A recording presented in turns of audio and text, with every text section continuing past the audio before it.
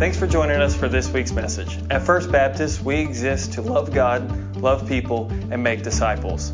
We hope you find yourselves blessed, challenged, and encouraged by this week's message. And for more information, you can follow us on social media or visit us at fbcrockhill.org. Good morning, church family. I wish sometimes you could stand where I stand, see what I see. Third worship service this morning here at First Baptist, and it's just been a blessed day, baptism and all three services, and people who love Jesus. And I'm excited that tonight we get to come together as one family for a worship time at 5 p.m., worship night, and encourage you to be here. We're going to sing praises to Jesus. And you know, being in three services, it's great to get together as one family occasionally. We're going to do that tonight. And I'm going to preach about 10 or 15 minutes. I've already got somebody lined up to time me and make sure I don't go past that. So hope you'll be here. But this morning, we're continuing our series in Ezekiel, if you want to open your Bible there. And I've had several people ask me how my mom is doing, how baby James is doing. So just a quick update. Mom is adjusting to being in the facility. You know, she's 86 and has dementia. Now, she did have one really bad day this week when she tried to make all of us feel really guilty. That's just part of it, but she's doing well, and we appreciate your continued prayers for her. Our daughter-in-law sent us another video yesterday of baby James turning over again, not even 2 weeks old. He's turned over on his own several times, so that's a really encouraging sign physically. And so keep praying for God to keep doing the miracle that he's done there. And Monisa did make it back from California this week, brought with her a California cold and passed it on to me. Just more bad stuff from the West Coast. Well, we've been reading in our Bible reading plan the book of Ezekiel, and he was the prophet, you'll remember, who had been deported or exiled to Babylon as a slave during the second deportation, and he was ministering to the Jewish people who had been taken captive to Babylon, while Jeremiah at the same time was ministering to the Jews who were still in Jerusalem, leading up to the destruction in just a few years of the city by the Babylonians when they burned the city to the ground and all of that. And there's a chapter 18, where he talks about what it looks like to be righteous. And I want to talk about a righteous lifestyle today. As followers of Jesus, what does it mean to live a righteous lifestyle? So Ezekiel chapter 18, if you have your Bible. And let me see your copy of God's Word, printed or electronic. Amen. Thank you for bringing His Word with you to worship. Many of you know that I enjoy music from a variety of genres, and Brandi Carlile is a very talented, gifted singer, songwriter. Her music crosses genres. She's won 9 Grammys in her career. What you may not know is that Brandi Carlile was raised in a very conservative Bible-teaching church. When she was a teenager, she wanted to be baptized. The problem was that she had already come out as gay and was living that lifestyle.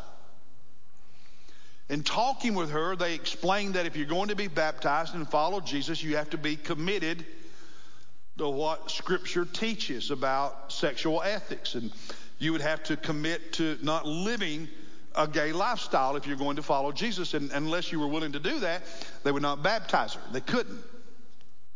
And she was offended by that. And that became the moment when she turned her back on the church. And what she proceeded to do was to create her own belief system, her own faith system, her own religion, her own God, if you will, that agrees with her. And today, if you were to talk to her, she's talked about this in interviews, she considers herself to be a spiritual person, a person of strong faith. And yet she's living, her lifestyle is in disobedience to what God teaches in His Word. And you remember a few weeks ago I threw out that big word, syncretism? You remember that word? Please, somebody tell me you remember that word, syncretism. which is a mixing or a blending of different ideas, different philosophies, different value systems, different religions. You take some of what you like over here, some of what you like over there. You take a little Christianity, a little Buddhism, on, and you mix it, put it in a pot like a stew, and you create what you like. And that's very popular, very common in our culture today. That's exactly what Brandi Carlile did. Created her own belief system. But what about for you and me who say we are followers of Jesus? We're disciples of Jesus. What does a righteous lifestyle look like? In Ephesians, we are told to walk or live in a manner that is worthy of our calling in Christ. What does that look like? Ezekiel 18 can help us understand some of what that looks like. There's other places in the Bible that talk about it, but Ezekiel 18 gives us some insight. So that's where we're going to start this morning. And the first thing I want you to see is that whatever you decide, whatever choice you make when it comes to lifestyle, your lifestyle choice has consequences. Let's read together in Ezekiel 18, starting at verse 1. Chapter 18, verse 1. Then the word of the Lord came to Ezekiel the prophet, and here's what God said to him. What do you mean by using this proverb concerning the land of Israel, concerning your homeland that is now controlled by the Babylonians while you are enslaved here in Babylon? Here's this proverb. What do you mean by it? The fathers eat the sour grapes, but the children's teeth are set on edge. We'll come back to that proverb in a minute. God speaks in verse 3 and says, as I live, declares the Lord God, you are surely not going to use this proverb in Israel anymore. Behold, God says, all souls are mine. And when you and I think of the word souls, what comes to mind is our soul and then our body. The separate, our soul, our body. But this Hebrew word means the totality of who you are. It's like when people die in a plane crash, they'll talk about how many souls were lost. How many lives were lost? How many people died? That's what this word means. So and I think the NIV translates it something like that. So it's this idea of all souls, all people, every life are mine, God says. The soul or the life of the Father, as well as the soul or the life of the Son, is mine. And the soul or the life who sins will die. Now, the Bible teaches that all of us die physically because we have sinned. The Bible teaches that all of us are spiritually dead because we have all sinned. That's why we must be born again and come to life spiritually through Jesus. But he's also here speaking to the nation of Israel and to these Jewish people and saying, when you do what is wrong, when you violate my law, there are consequences. And he goes on in the chapter to explain that some laws in Israel resulted in execution.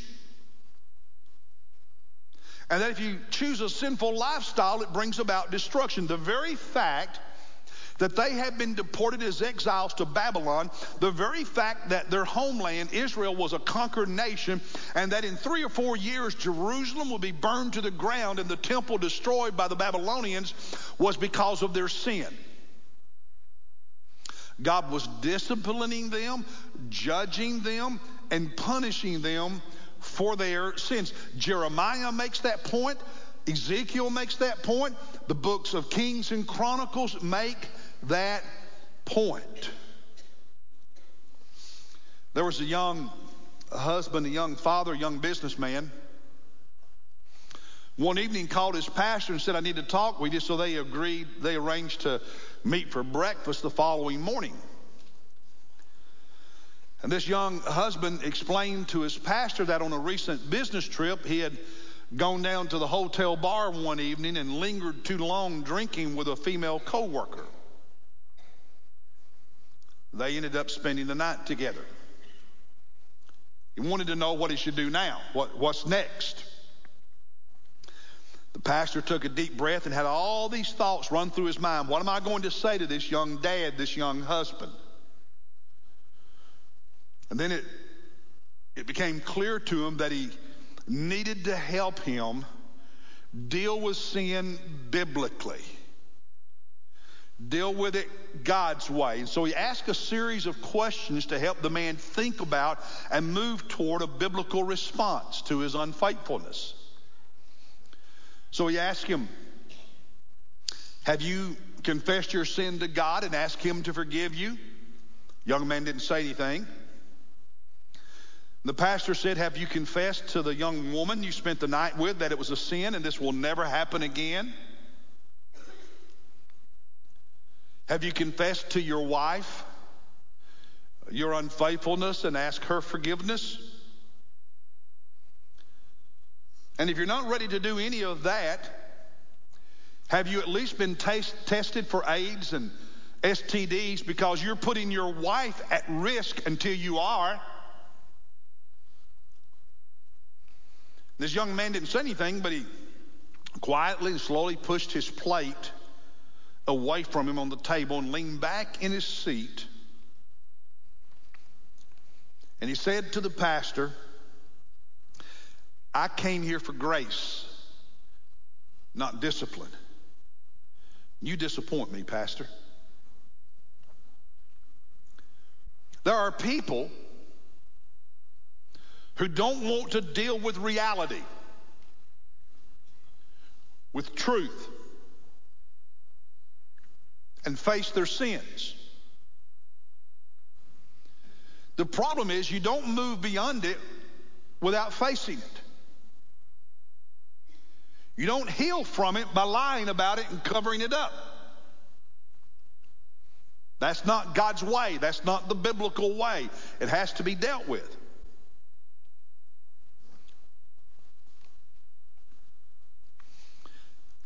He wanted an easy way out. Can't I just confess to God and it'd be okay and I don't have to do anything else? But what if the pastor had said to him, all you need to do is confess it to God and that's it? He would have started that young man down a path of bad habits of thinking sin is not that big a deal. I can sin on Saturday night, do my Hail Mary to God and ask forgiveness and it's okay. Life doesn't work that way.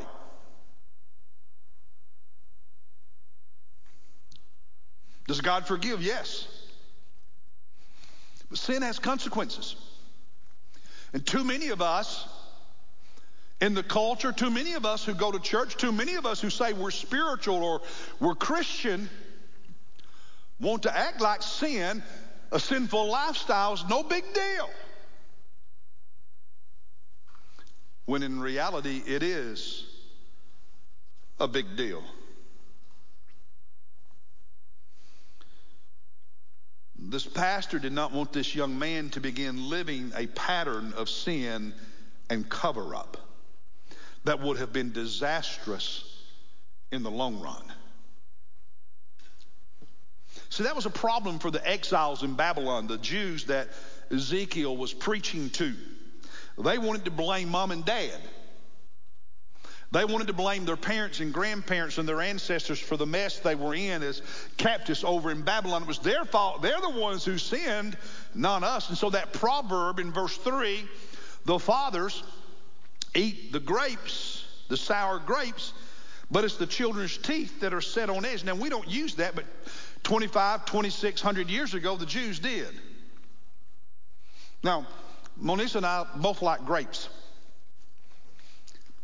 But I like the sweet red ones. She likes those tangy green ones. Yeah, I don't get it.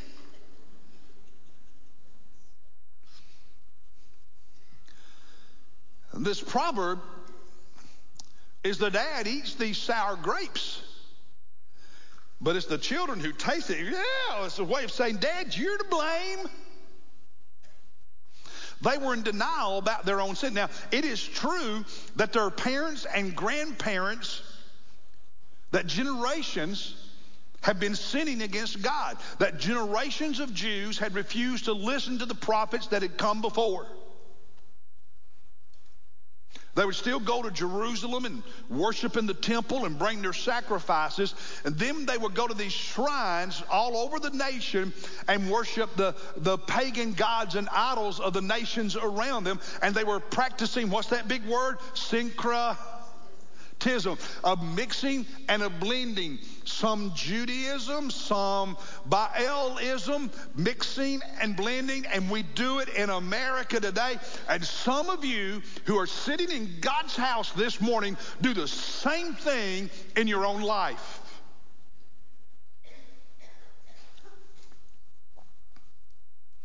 And yes, their parents have been doing it. God sent the prophets, they ignored the prophets, but guess what? The generation living when Babylon conquered Jerusalem, the generation that had been taken into exile in Babylon had done the very same thing, but it was so easy for them to see the sins of their ancestors while ignoring their own sin. Their own culpability, if you will. And God doesn't let us by with that. And that leads to the second point. Our lifestyle choices have consequences, but secondly, you and I individually, we are responsible for the lifestyle we choose. The end of verse 4, the soul, the life, the person who sins will die.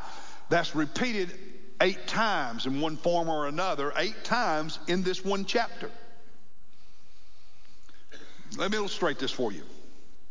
Do a little history test. I can hear some of you moaning now. History. How many people, the only people that have walked on the moon are Americans. How many Americans have walked on the moon? Shout out your answer. What number? How many Americans have walked on the moon? How many? 12. Who was the first one? Neil Armstrong. 1969. Who was the last one? Who was number 12? The last one to step off the moon back into the spaceship and come back home. So you don't become famous for being last, do you? Eugene Cernan. I didn't know who it was until I looked it up this week myself. The footprints that those 12 men made on the moon, how long will those footprints be there? Do you know? We don't know. Likely millions and millions and millions of years, if not until the day that God destroys the universe and remakes it. Because you see, on the moon, you don't have wind and water erosion as we have on Earth. You do have, that radiation and so on that comes from the moon, solar, I forget the name of it now, but you do have some solar, it's some kind of waves, but it's so minor and so slow that it would take millions of years before that did anything. So if you were to go to the moon today, Neil Armstrong's footprints would still be there. And they'll be there millions of years from now. Every parent in this room, every grandparent in this room, you are leaving footprints for your children and grandchildren to see. You leave a legacy. And maybe your lifestyle walks in a righteous and godly direction. Maybe your footprints are in an ungodly and unrighteous direction. But you're leaving them there for your children and grandchildren to see, and if they choose, to follow. But your children will choose the path they walk. They will leave their own footprints. They may choose to follow yours, whether they're good or bad. They may choose to ignore yours and sit out on their own course. Every person, every child makes their own footprints in life, chooses the path they are going to follow. But here's the thing. They are responsible for the path they take, and God holds every individual accountable and responsible for the path they choose, the lifestyle they choose. You can't pass it. Hey, young people, teenagers, listen to me. You can't pass it off to your mom and dad. Do they have influence in your life? Absolutely. But God's going to look you square in the eye, teenager, and ask you, you chose that? Then you're responsible and accountable to me, God says, for that choice. You answer to God for your lifestyle choice.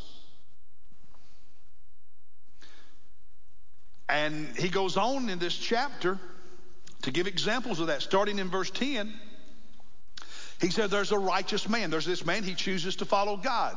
He leads a righteous path. God blesses him. He has a son.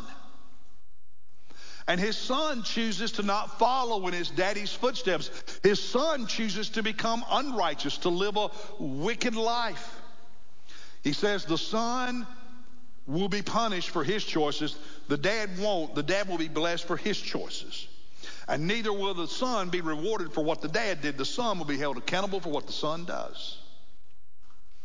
Then starting in verse 14, he says that son who had a righteous father but chose to be unrighteous himself grows up, gets married, has his own kid, and his child, the grandson, if you will, of the first man, the righteous man, the grandson says, I don't want to be like my daddy. I want to be like my grandfather. And he walks in a righteous path. The Bible says God will bless that grandchild.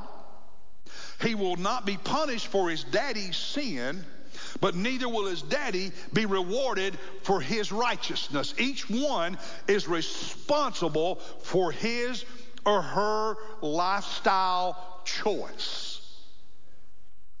We have influence. We blaze a trail and say, here's the way to go. But each person chooses, and each person answers to God for the choice. He summarizes it in verse 20 of chapter 18 when he said, the person who sins will die.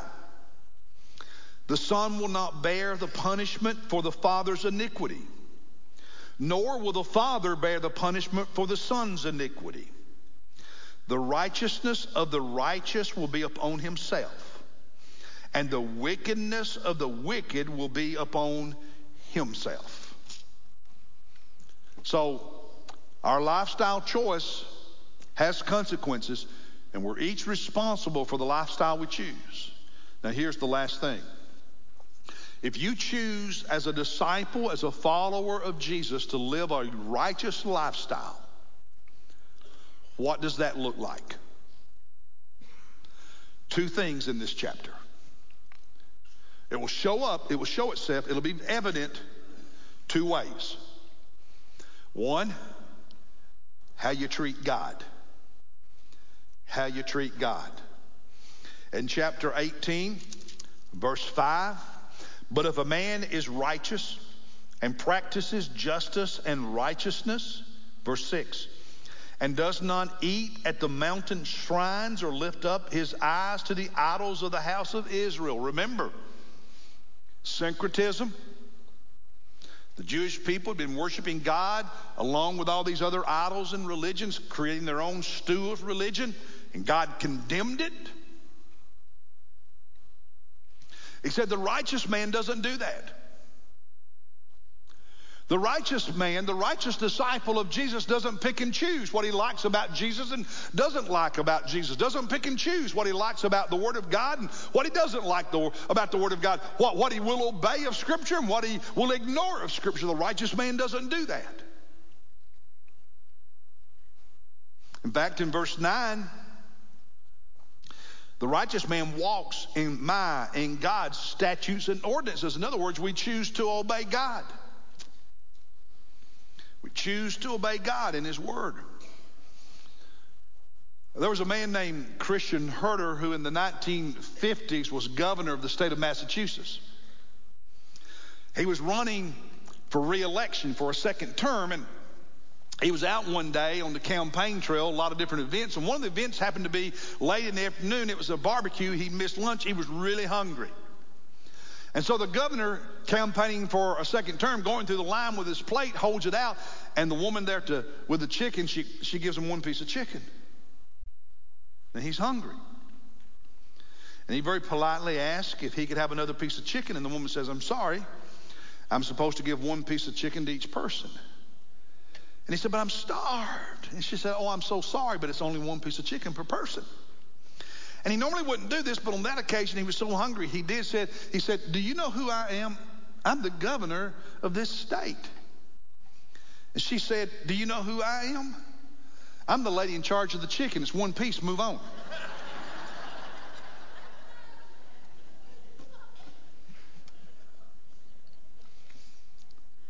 So there may be times you don't like what God says. But righteousness is submitting to what he says and obeying what he says. Not pick and choose so that you create in your own mind a God who always agrees with you. Because a God who always agrees with you is not God. He's a figment of your imagination. A righteous lifestyle of a disciple says, I'm going to treat God right. Secondly, our righteous living as disciples shows up not just in how we treat God, but it shows up in how we treat other people. At the end of verse 6, the righteous man does not defile his neighbor's wife, talking about sexual ethics and adultery and all of that. Biblically, unfaithfulness, affairs, means you're stealing what belongs to someone else. Because in Scripture, when a man and a woman become husband and wife, they become one flesh. They belong to each other. And when you cheat, you're actually stealing what God has pledged to someone else, what has been made one in the eyes of God. You're taking from someone else. Just one of many reasons it's a sin. As a Christian, your body is the temple of God, the temple of the Holy Spirit. And sexual impurity means that you are sinning against the temple of God. What does a righteous lifestyle look like? You don't steal from others. Not just money, but you don't steal their wife or their husband. It's verse 7. If a man does not oppress anyone, but restores to the debtor his pledge and does not commit robbery. You loan something to someone and you have collateral that belongs to them and you hold it until they pay you back. Once they pay you back, you give them the collateral. You don't hold on to it. You don't steal from them. You don't take advantage of them. You don't abuse them.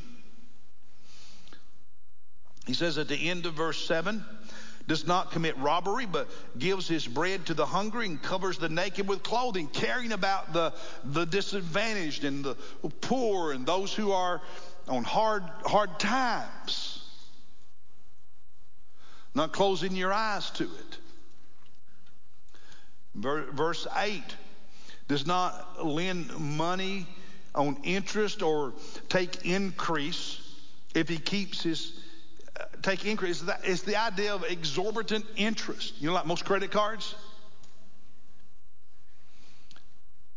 that if interest accrues, they can never get out of debt.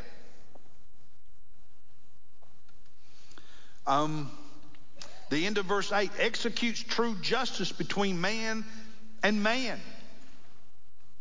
You can't read the Bible, you cannot read the Old Testament prophets without coming across that word justice over and over and over. And I know that term has been politicized, but brothers and sisters, you need to hear God says he cares and he sees how those who don't have power are treated.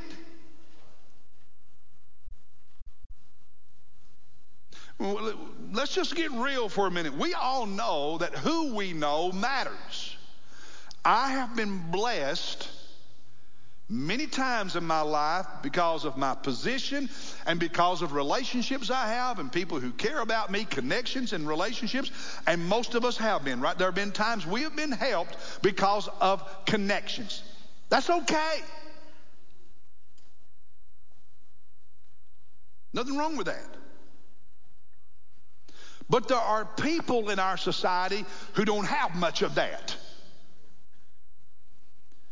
They don't have the mayor's number in their phone. They don't have the sheriff's number in their phone. They don't have the connections.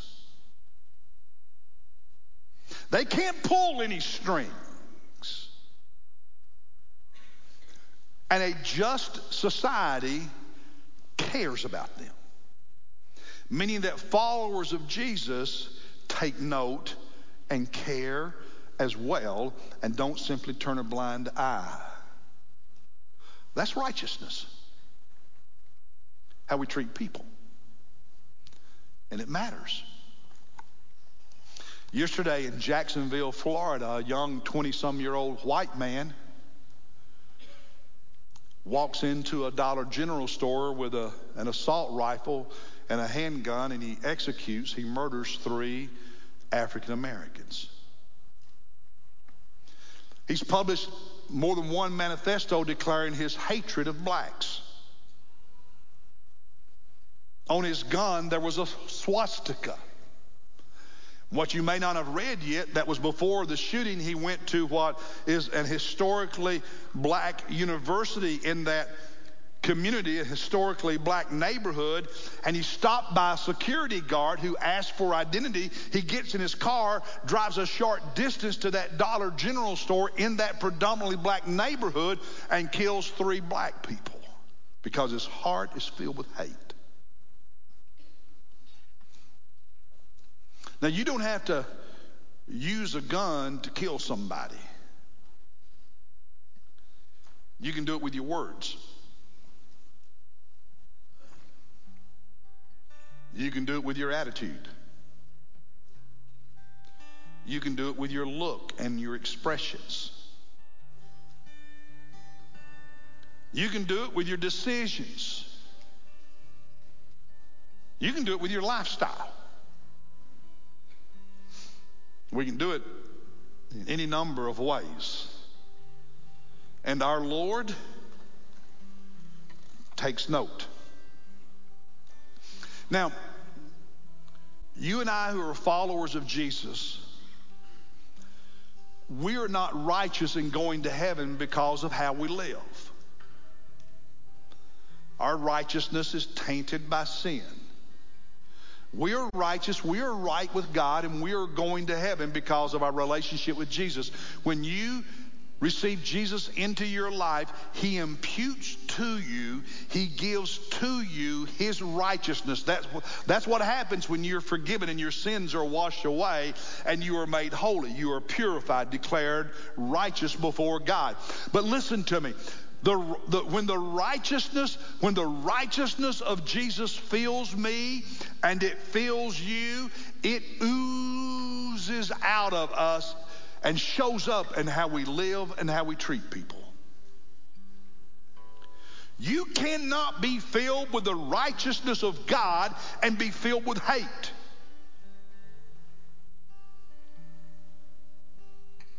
You cannot be filled with the righteousness of God and be filled with prejudice and bigotry.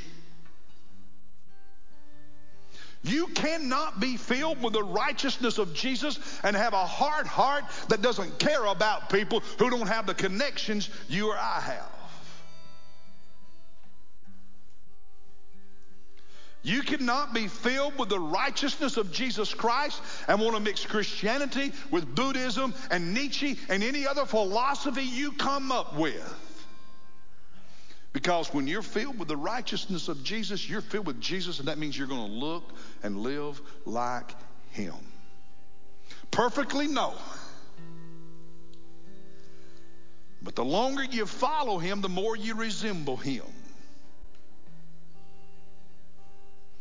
And you should be growing. I want to say to you, if your attitude today is exactly what it was 20 years ago, you're not growing. Something's wrong. I'm 65. If God permits me to live to 75, I pray to God I'm not the same man at 75 I am at 65, that I'm still growing, that until there's no longer breath in my body, I'm growing more and more to be like my Lord. And that's what I pray for you. Because you want to know what righteousness looks like as a follower of Jesus? You keep growing, you keep changing, and you become more and more like him as he produces in you increasingly the fruit of the Spirit. So here's the question. What does your lifestyle say about you? What does your attitude say about you? Are you accepting responsibility for your lifestyle, or are you blaming everybody else? Are there things that need to change?